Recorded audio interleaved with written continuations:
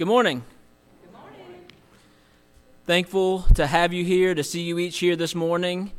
And just wanted to start off with a few announcements. And so if you would like to open up your bulletin, there's announcements listed in the first cover there. One announcement that we have that's kind of already begun is that we currently have a Divorce Care Sunday School class happening each week in the church library. And that's something we haven't got a chance to announce as often, and so that is still available to you. If you have any questions about that, you can see Mr. Howard Scarborough. He's leading that class, and so if you have any questions, please let us know. But that is happening each week in the church library. Next Sunday, we actually have two events happening right after service next Sunday. On the 11th, we're going to have a fundraiser lunch to raise money for Nicaragua and our partnership with them in the gospel. And so if you would like to, we ask that you please stay and pick up a meal. You can eat at the fellowship hall, or you can take one with you if you'd like. And all the proceeds from that will go to Nicaragua. And then next week in the evening, we're going to have a Super Bowl watch party in the youth building. So that is not just for students. If as a family, if you'd like to come, we're going to have food and have the game on for the first half. Okay, because the game won't end until like midnight, and I don't know about you, but I'm not staying at the church until then. So, first half watch party, so you can watch the first half and drive home during halftime, okay? Nobody needs to see the halftime show anyway, I'm sure. So, if you'd like to come to that, that's next Sunday at 6 o'clock. I already know that we have smoked wings on the docket, so if that's enticing to you, and you hate football but like food, bring something to share with us and come join us next Sunday night. On February the 16th, which is a Friday at 6 o'clock, we're going to have our third annual Galentine's event. That's for 6th to 12th grade girls. It's going to be in the youth building. If you have any questions about that, you can see Emily Grissett, and she will point you in the right direction. And then two later on events coming up. February the 25th, we're going to have our second parent partnership lunch. We're going to be going through a series of teachings from Paul David Tripp's Parenting. It's Not What You Think It Is. Really great study. And so there's a sign-up sheet for that in the back. If you have any questions, see me. And then it is already time to sign up for D-Now. So D-Now is a 6th to 12th grade event for our students that takes place each year in March.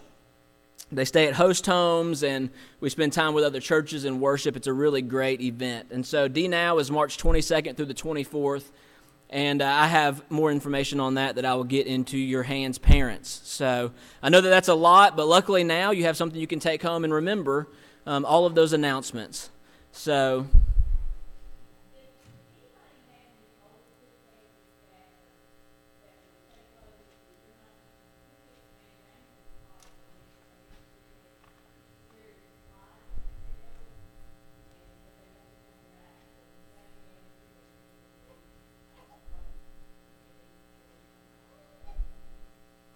Yeah, so if you have any old suitcases that can go to Nicaragua and stay in Nicaragua, then see James or Gina.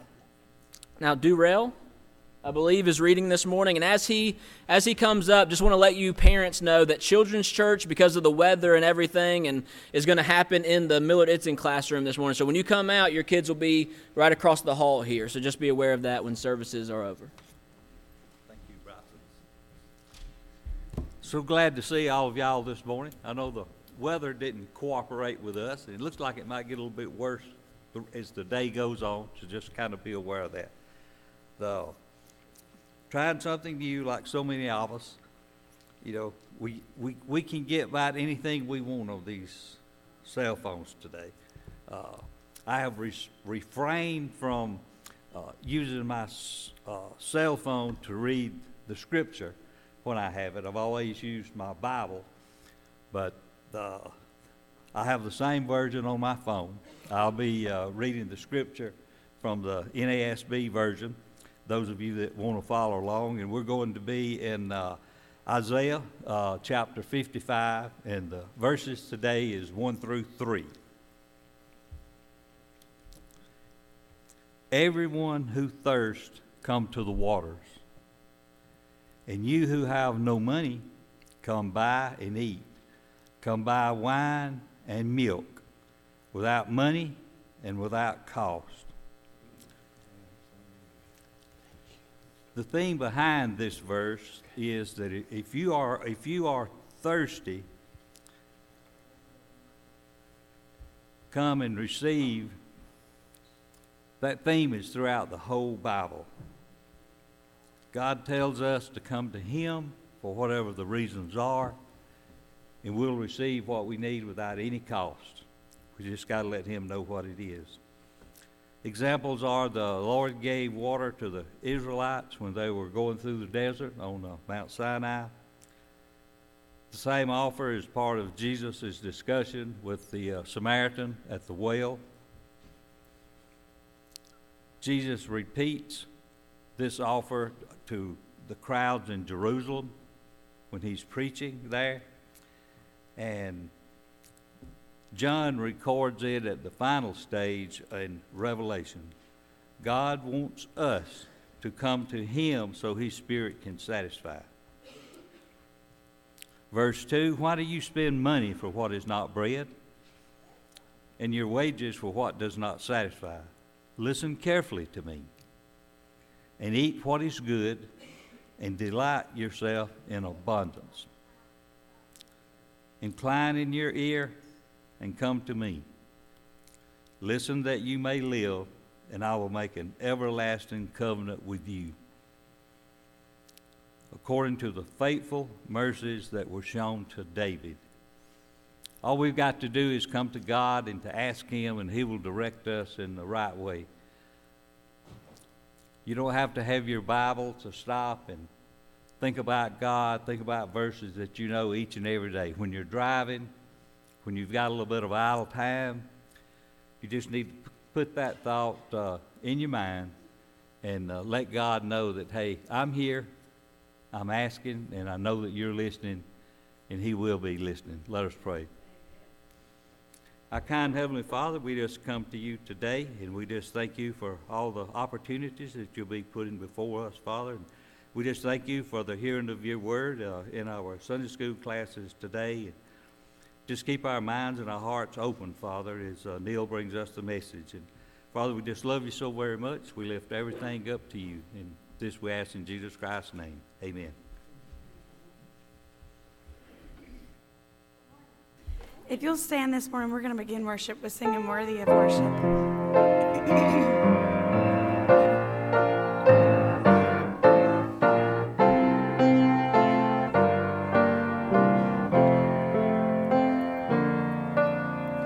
Worthy of all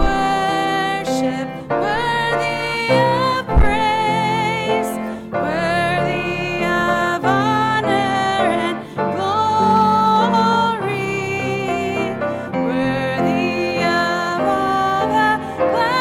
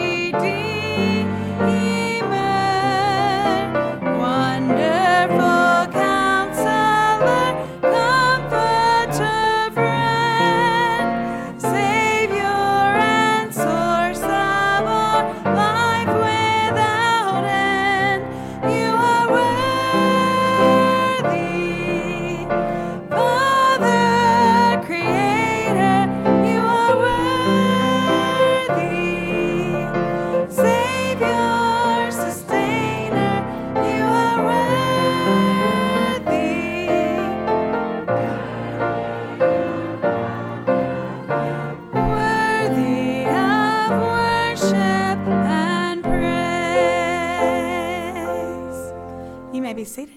And at this time, we're going to be blessed to have a baptism.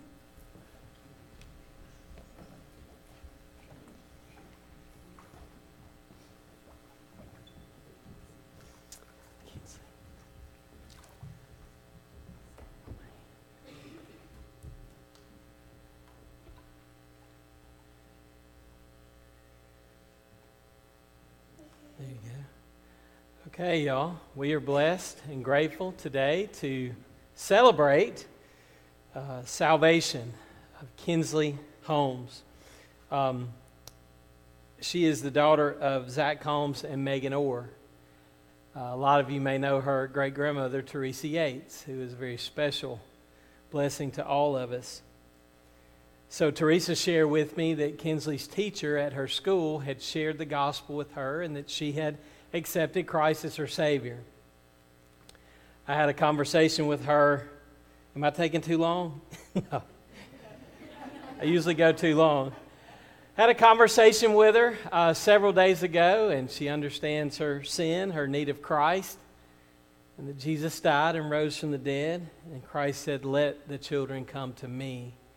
So we are grateful this morning for Kinsley and her salvation, and in obedience to Christ, the ordinance of baptism, which pictures salvation and what Jesus did for us. So I'm going to pray, and then we'll have our baptism. Father, thank you this morning for your grace, the gospel, Jesus, and the fact that the faith of a child for all of us is the only way to enter into heaven and receive the gift of eternal life. So, Father, may we all be children in our faith, trusting you, looking to you, believing in you fully, and what you've done for us in Christ, his life, death, burial, and resurrection, which is pictured in this ordinance, among other things, forgiveness, the work of the Holy Spirit, the entry into the church. There's so much in baptism, Lord, and for that we are grateful. Grateful for her public profession of faith through this. In Jesus' name, amen. Kinsley, it is my joy and our joy, in obedience to the command of Jesus, to baptize you this morning in the name of the Father, and the Son, and the Holy Spirit.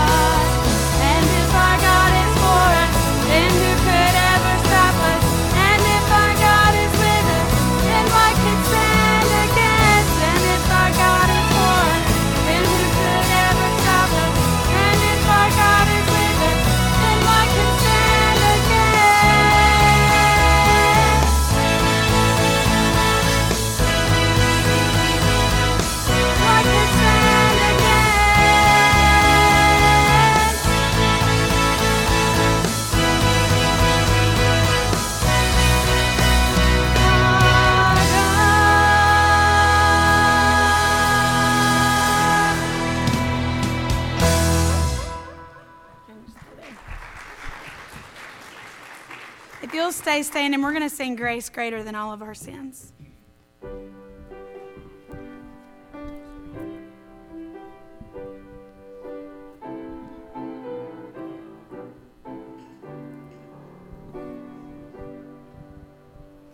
Marvelous grace of our loving Lord, grace that exceeds our sin and our guilt.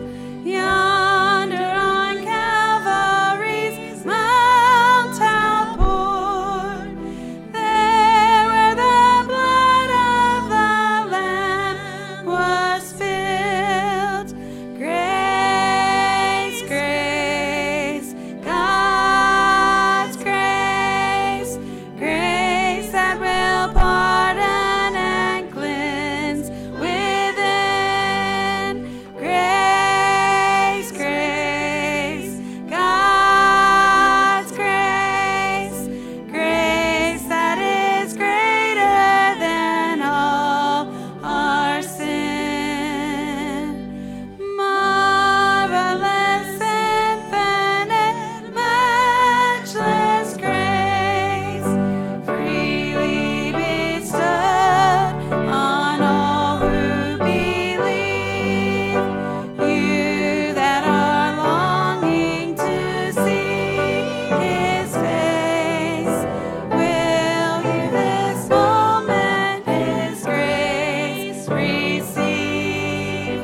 Grace, grace, God's grace, grace that will pardon and cleanse within. Grace, grace, God's grace, grace that is greater than all our sin. At this time, I'm going to ask Miss Joyce to play one more hymn for us, and as the choir comes down, I encourage you to hug the necks of the people around you and have a time of fellowship this morning.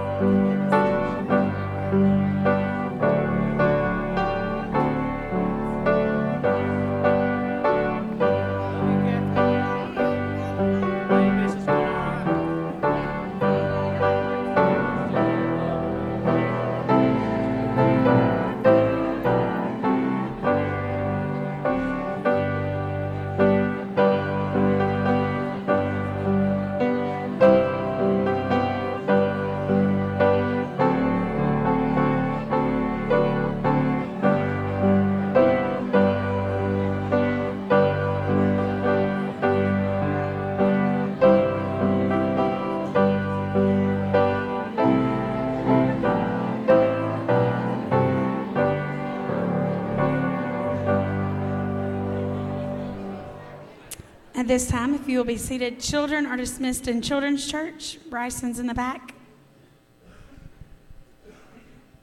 Let's pray before our message this morning. Dear gracious Heavenly Father, God, thank you so much just for allowing us to come into your house and worship this morning, God. Lord, thank you so much for beautiful baptism and just reminding us all that we are to have the faith of a child, God, and the trust and the longing and the eagerness to learn more as a child does, God. Lord, we pray for our children who are going to be in Children's Church and the leaders who are leading them. And God, I just pray that this morning we can be tuned in with our ears open and our eyes open and our hearts open, God, to hear from you so we can establish that Christ-like faith, God. Lord, we love you and praise you and thank you. In Jesus' name we pray. Amen.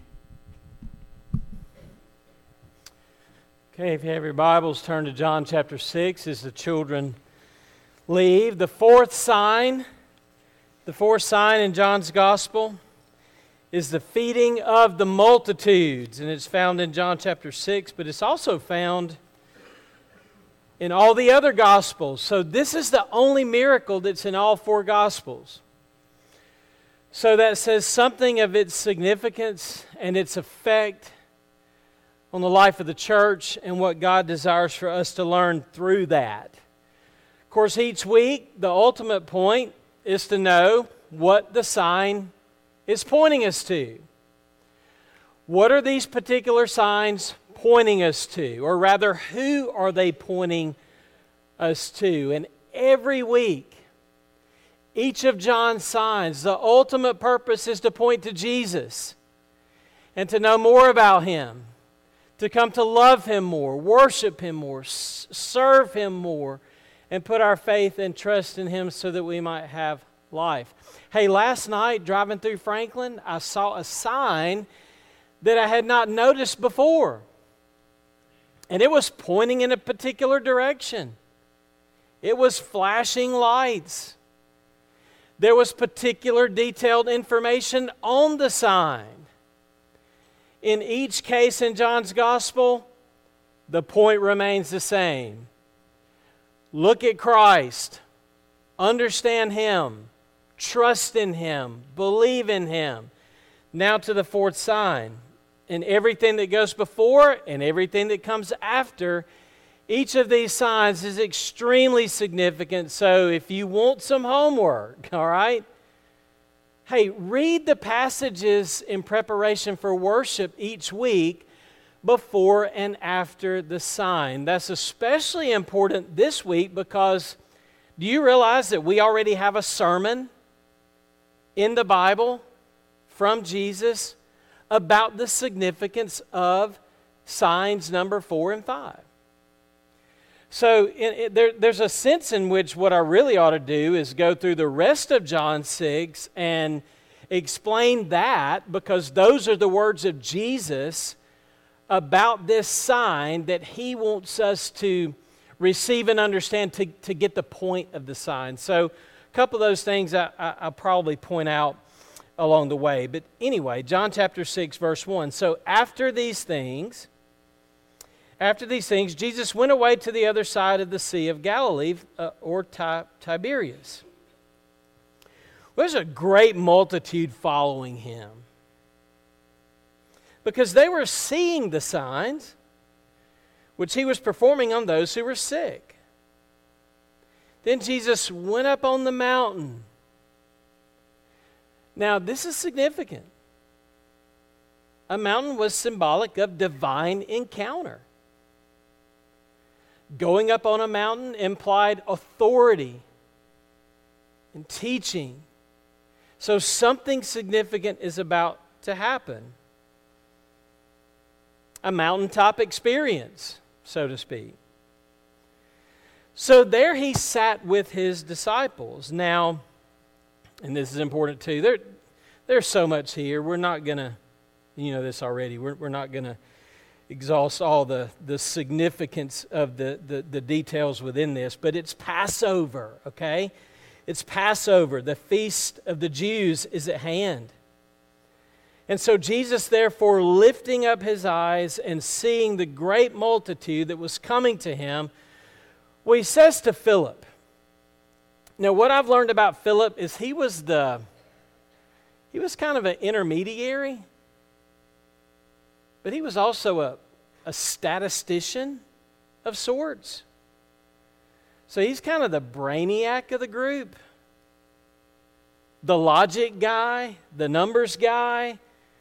Anyway, I just wanted to point that out because there are other places in John where you learn a little bit more about Philip than at first just in passing would meet the eye. So Jesus asks Philip this question.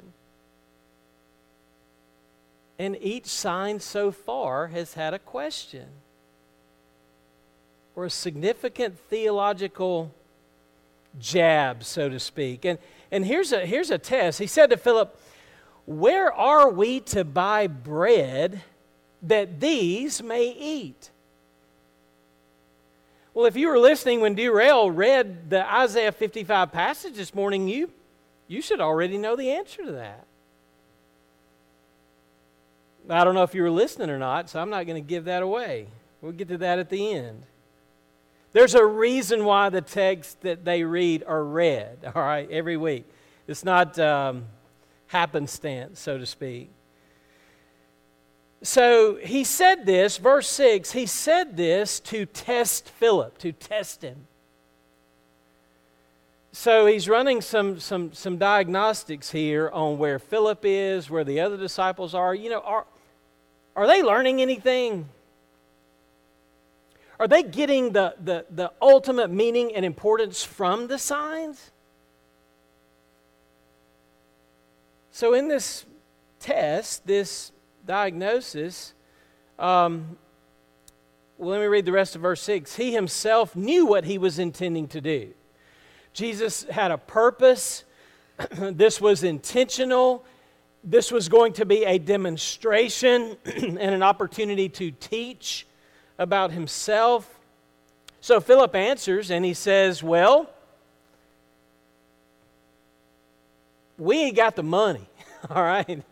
That's what he says. Jesus, you could add all this up and it's not going to make logical, rational sense.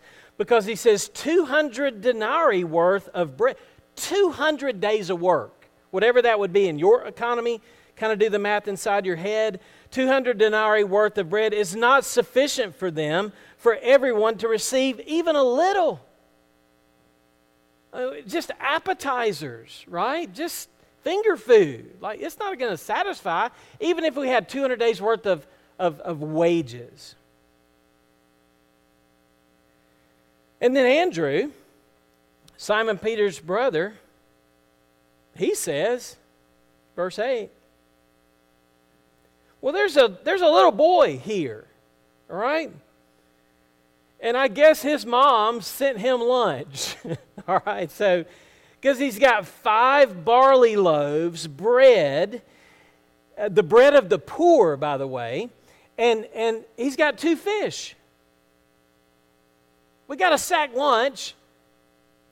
But then Andrew, you think he's kind of on the right track, but then he chimes in, but what are these for so many people?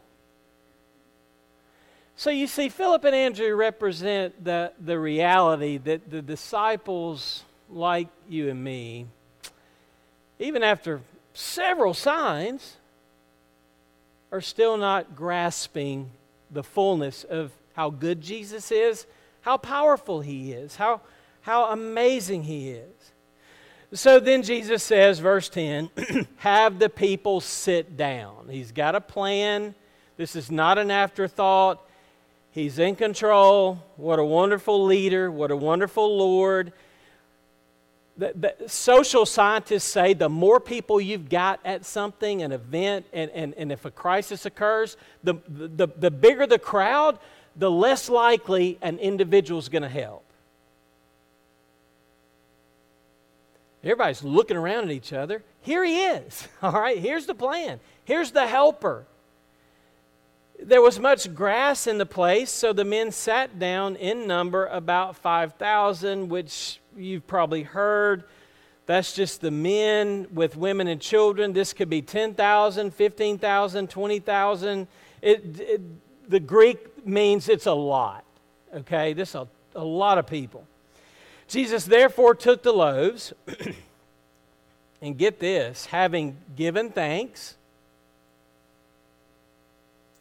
he distributed to those who were seated likewise also of the fish, so bread and fish, hey, as much as they wanted.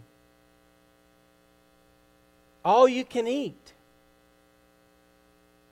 So when they were filled, he says to his disciples, gather up the leftovers, gather up the fragments, that nothing may be lost. So they gathered them up and they filled, guess what? 12 baskets full. 12 baskets with fragments from the 5 barley loaves, which were left over by those who had eaten. Bread was left on the ground. I guess the fish was all gone. So when therefore the people saw the sign which he had performed, they said, this is of a truth. This is the prophet who's to come into the world. Whoa, verse 15, hold back, because therefore Jesus perceived that they were intending to come and take him by force to make him king. He withdrew again to the mountain by himself alone. Extremely significant test there in Jesus' own life. And just as before, when Satan tested him, he passes every test with absolute faithfulness and perfection. Father, thank you for your love for us, which allows us to be here, to worship you, to hear your word, to speak your word. May we receive this morning the bread of life that is the word of God. We need it. We need it for our hearts and our minds and our souls, to nourish us and feed us, because you teach us elsewhere that we do not live by bread alone, but by every word which proceeds from the mouth of God. We have the words here which feed our souls. We pray that we would in humility be as receptive as we could possibly be, so that our souls might be fed. In Christ's name we pray. Amen. Hey, I was tempted to title the sermon today, Soul Food. And here's one reason why. Every New Year's Day, I begin to crave peas, cornbread, greens, mashed potatoes. Well, y'all remember Michael Creed. Michael Creed's a pastor in Japan now. Well, last week he sends me a picture on Facebook Messenger, and the picture has some words with it, and it basically says, here's a picture of a pot of collard greens. And then there's a plate, all right, that'll make your mouth water. There's greens, there's pork and beans. You know, I guess black-eyed peas weren't available. Cornbread, mashed potatoes, and a stack of pork chops. And Michael's so excited because he knows I'll get it, all right? He says, we found the only person in Japan that grows collard greens, all right? And his wife, Yumi, cooked it up. And so I started thinking, which is dangerous at times. You know, when you're a long way from home, there are some things about home that only home can satisfy the appetite. Michael's a long way from Franklin. Hey, we're a long way from Eden. We're a long way from our home heaven. But you and I are created as living souls. The Bible tells us that we are souls and that God breathed into us the breath of life. Larry Teeter said something very interesting a few weeks ago. Do you remember me mentioning artificial intelligence? AI? Larry, you had a good observation, which is rare for you, okay? If you knew Larry and me, you'd know why I did that. He says AI has no soul. That's important to remember as you live out in a world filled with information and news and technology. So really, John chapter 6 gives us in this sign where our souls must go to be truly fed and nourished. Because the disciples of Jesus are operating on one level, the natural, the physical, the material. Jesus takes this physical miracle of multiplying food for the masses, and he makes some really deep spiritual truth and application for the human soul that all of us need. Because it's on the heels of this sign and the water sign to come that Jesus says, I am the bread of life. The one who comes to me shall never hunger. The one who drinks from me shall never thirst. So I'm going to go ahead and say from the beginning that this is really the feeding of the 5,000, the feeding of the multitudes is really a message about the grace of God that saves and nourishes and satisfies and feeds the deepest longings that we have, not for physical things, material things, which we do need food and clothing and water. But there's something much deeper here. So I want to say that from the beginning. So the feeding of the 5,000, Jesus obviously multiplies bread and fish, other symbols of other things. So for you and me, maybe if he had done this in our current culture, our current location, our current geography, our current day, maybe instead of fish and bread, it would have been peas and collards and cornbread. Okay, that's the intro. All right, there are 4 truths that I think this sign points us to, which are throughout the Gospel of John. They're also revealed through the other signs, but let me just get into this. Number 1, you and I live in a world of overwhelming needs. Overwhelming needs. Now, obviously, the primary basic needs are physical. Somebody's got to feed all these people.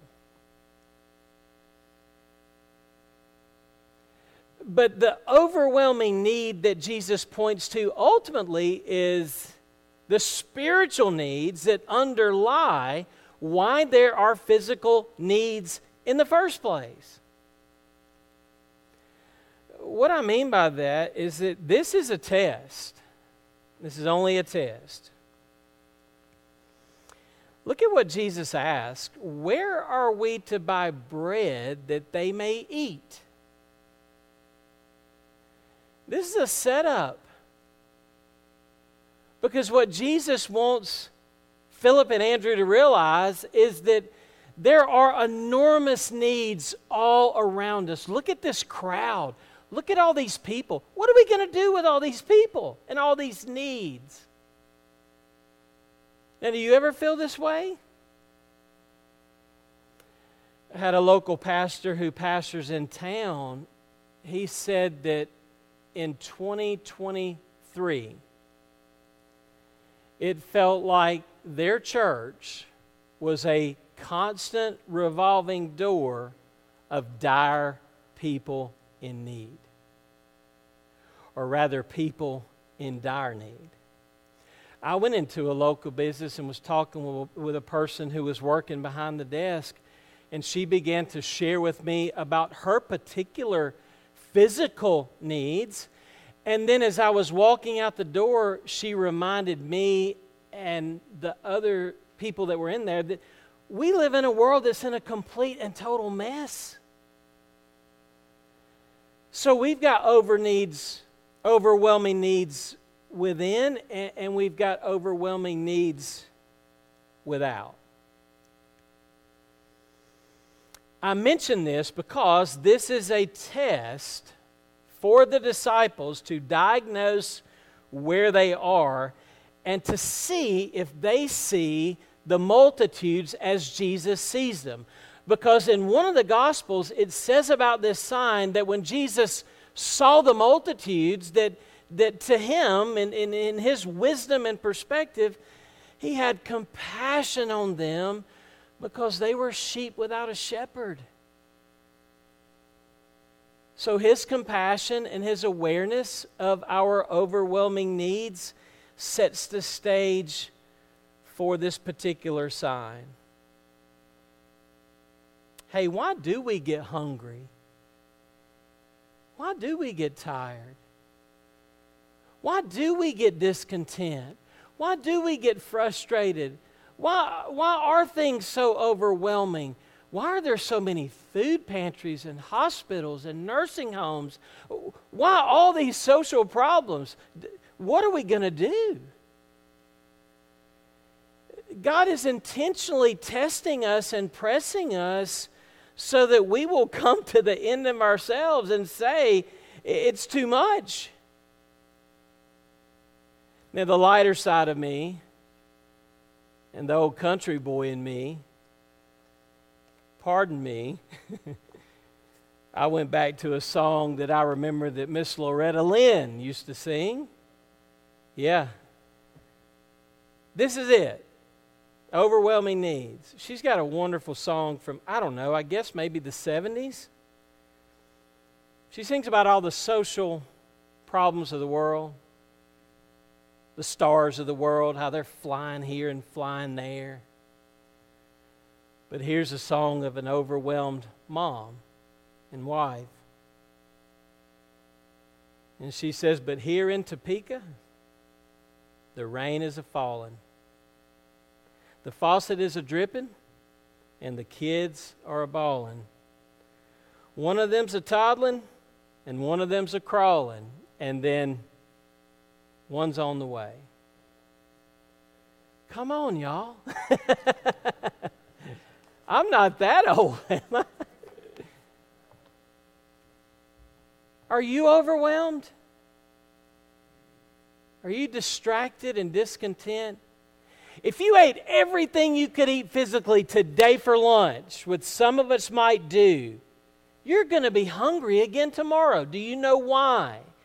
Because you and I are no longer in Eden, and we have been alienated and driven out from the tree of life, from the river of the water of life. Jesus asked this question as a test. Do you recognize that, y'all, we live in a world of need because it's a sinful, fallen, broken world under the judgment and curse of God? You've got to get that from the beginning. So let's move on to number 2. A world of overwhelming needs, but here's the second part of that. We have inadequate resources. It just doesn't add up. There's too many people and too many problems causing too much chaos. And like Philip and Andrew, when we work out the money and we work out what we have, there's no way, Jesus.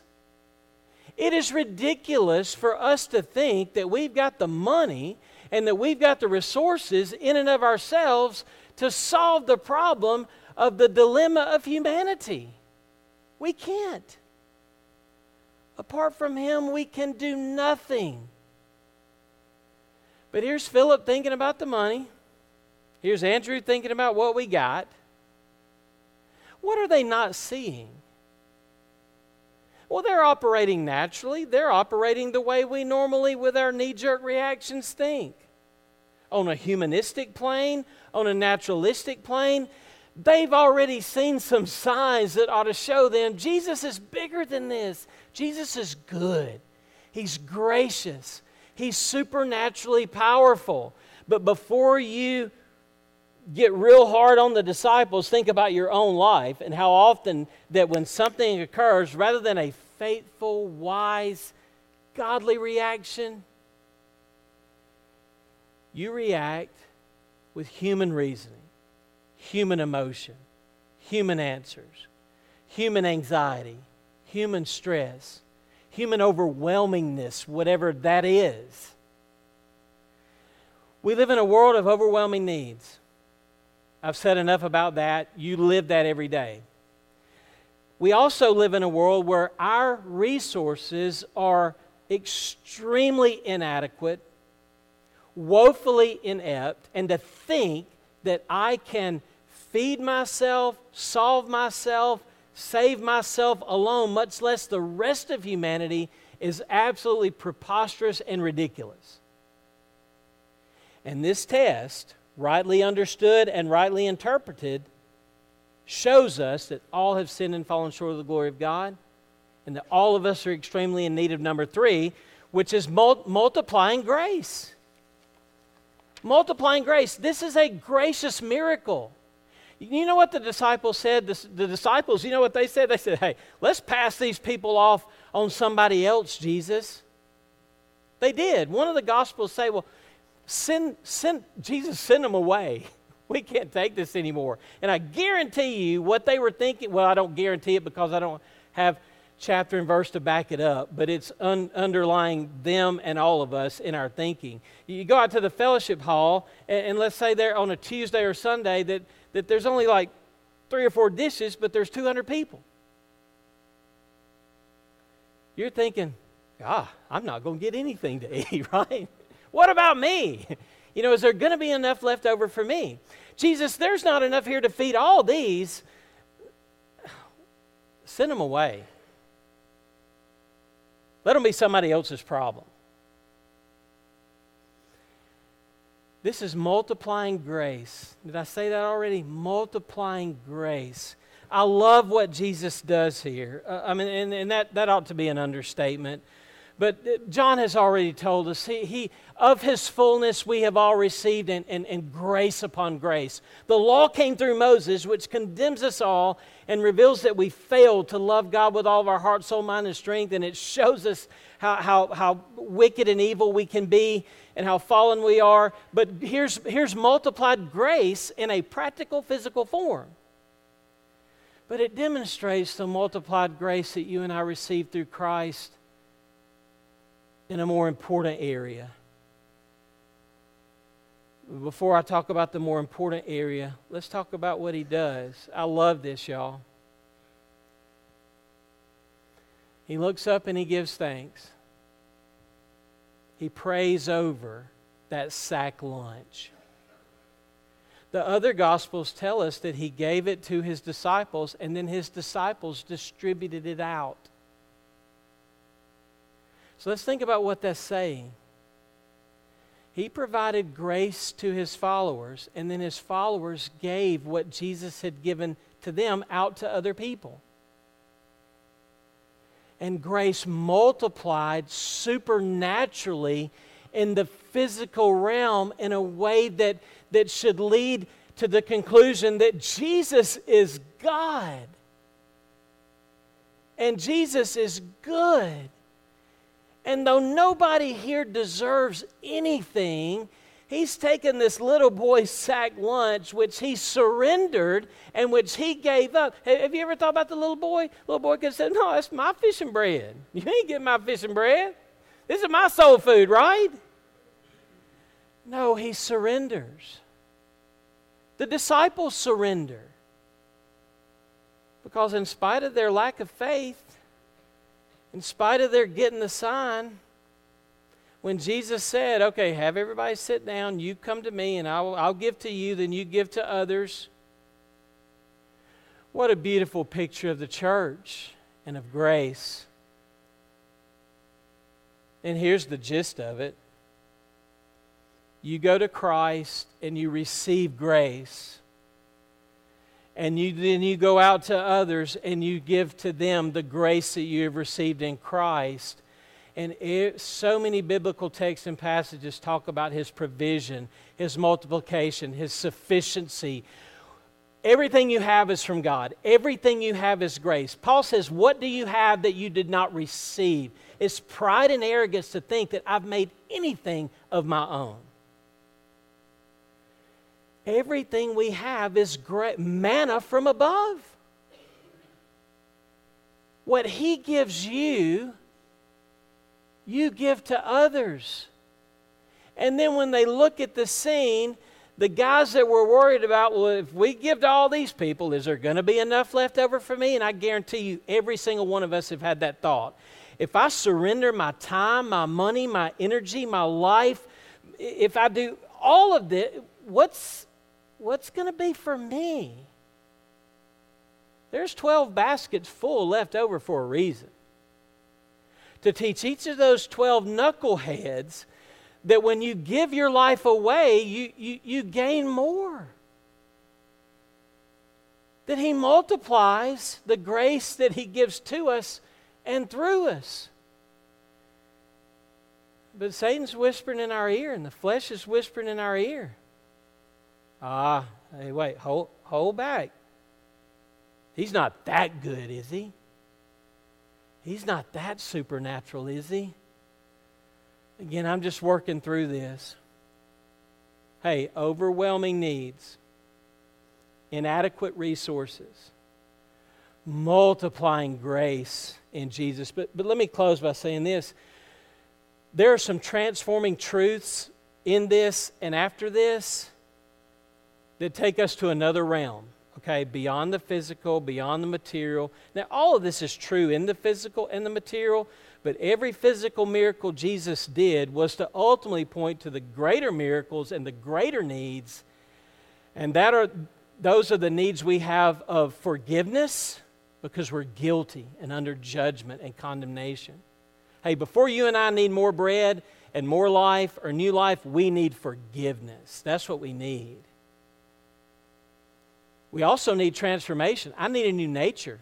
I still have a war inside of me between the old nature, the new nature, the flesh and the spirit.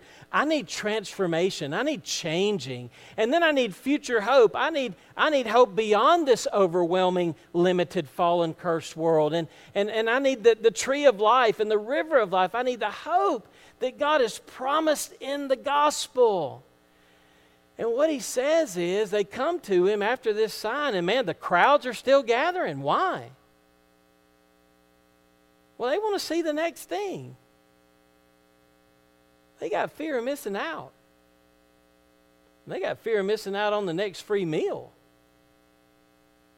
Free bread? Hey, I'll sign up for that. And Jesus said, do not work for the bread that is physical.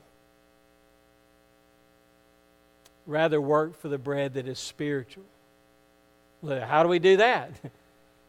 And he simply says, believe and trust in me. You see, the idea they come up with, and this is important for us because, listen, this was July the 4th for the Israelite people. Well, I said it earlier, it's Passover. Independence. Freedom. Things that we talk about. So when they see Jesus do these signs and feeding everybody, guess what they say? With nationalistic fervor and zeal, they say, let's make this guy president. All right? Let's make him king.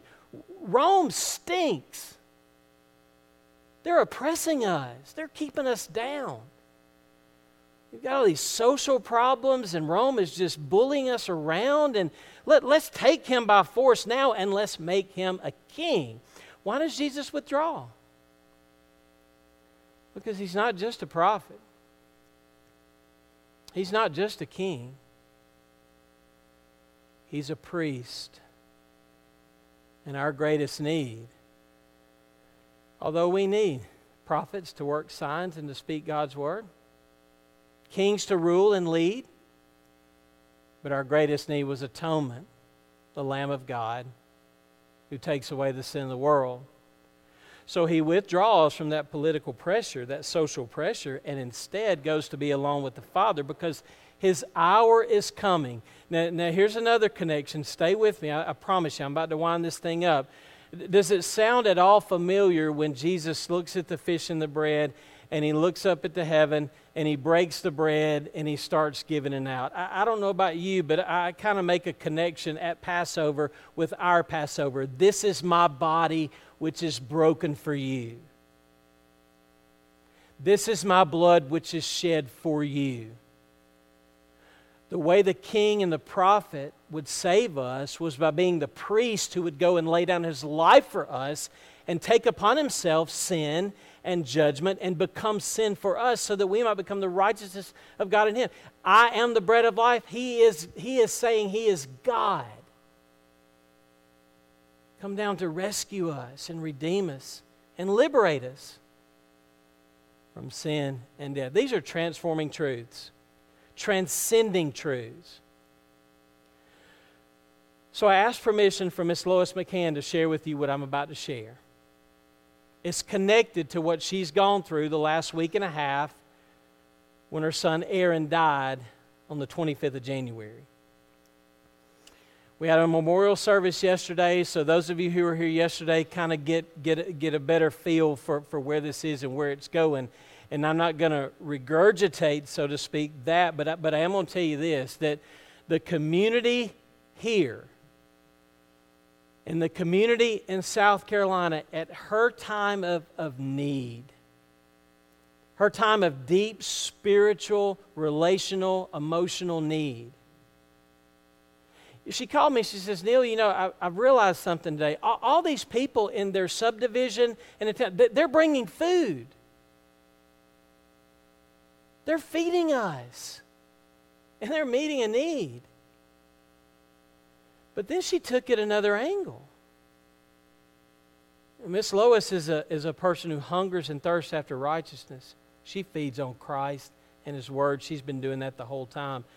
And I was blessed by what she shared with me. She said, Neil, them bringing food to us, physical food, meant so much more than just physical food.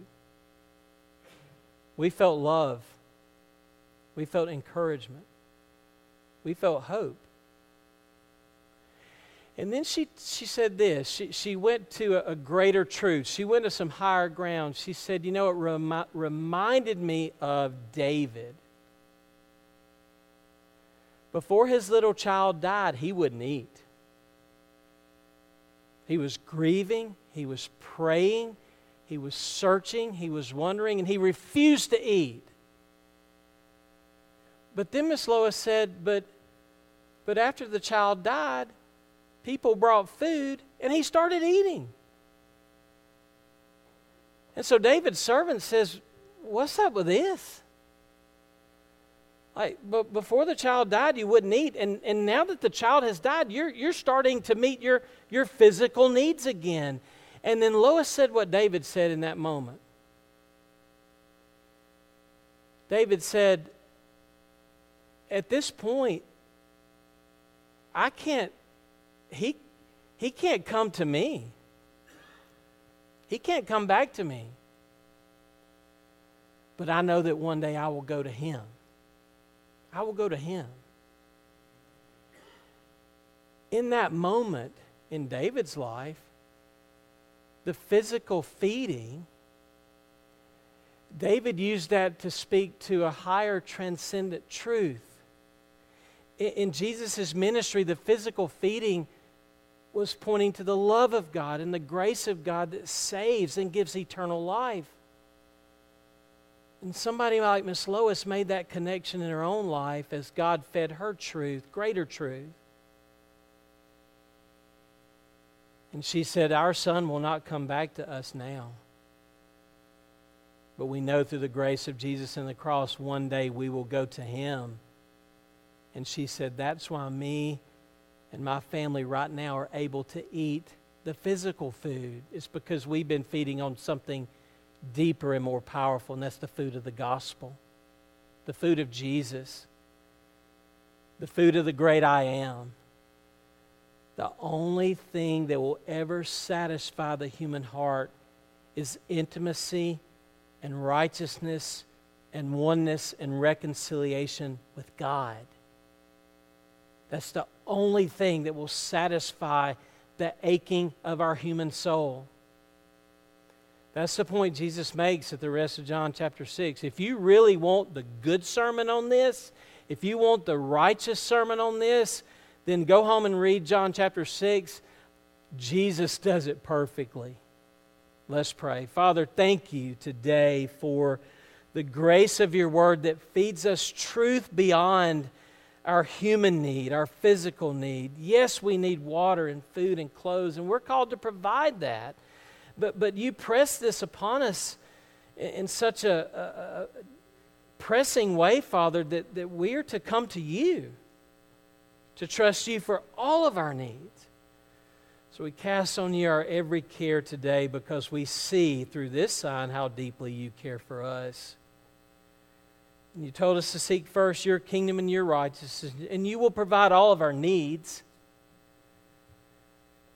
Help us to see, Lord, with the eyes of faith, that our greatest need is for grace, forgiveness, eternal life beyond the temporal and fallen and superficial things of this world. In Christ's name we pray. Amen. Hey, let's stand and sing together. Make me a blessing. As he feeds us and blesses us, we go to others. You come as we sing.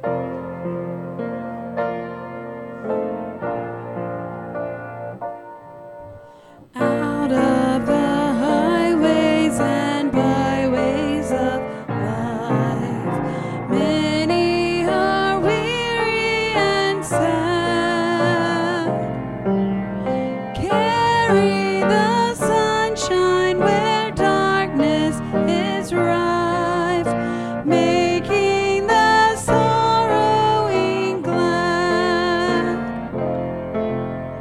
Make me a blessing. Make me a blessing out of my life. May Jesus shine. Make me a blessing, oh Savior, I pray. Make me a blessing to someone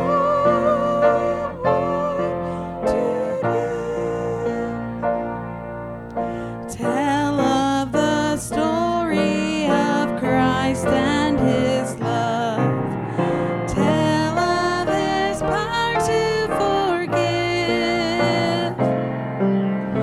Others will trust Him if only you prove true every moment you live. Make me a blessing. Make me a blessing out of my life. May Jesus shine. Make me a blessing, oh Savior, I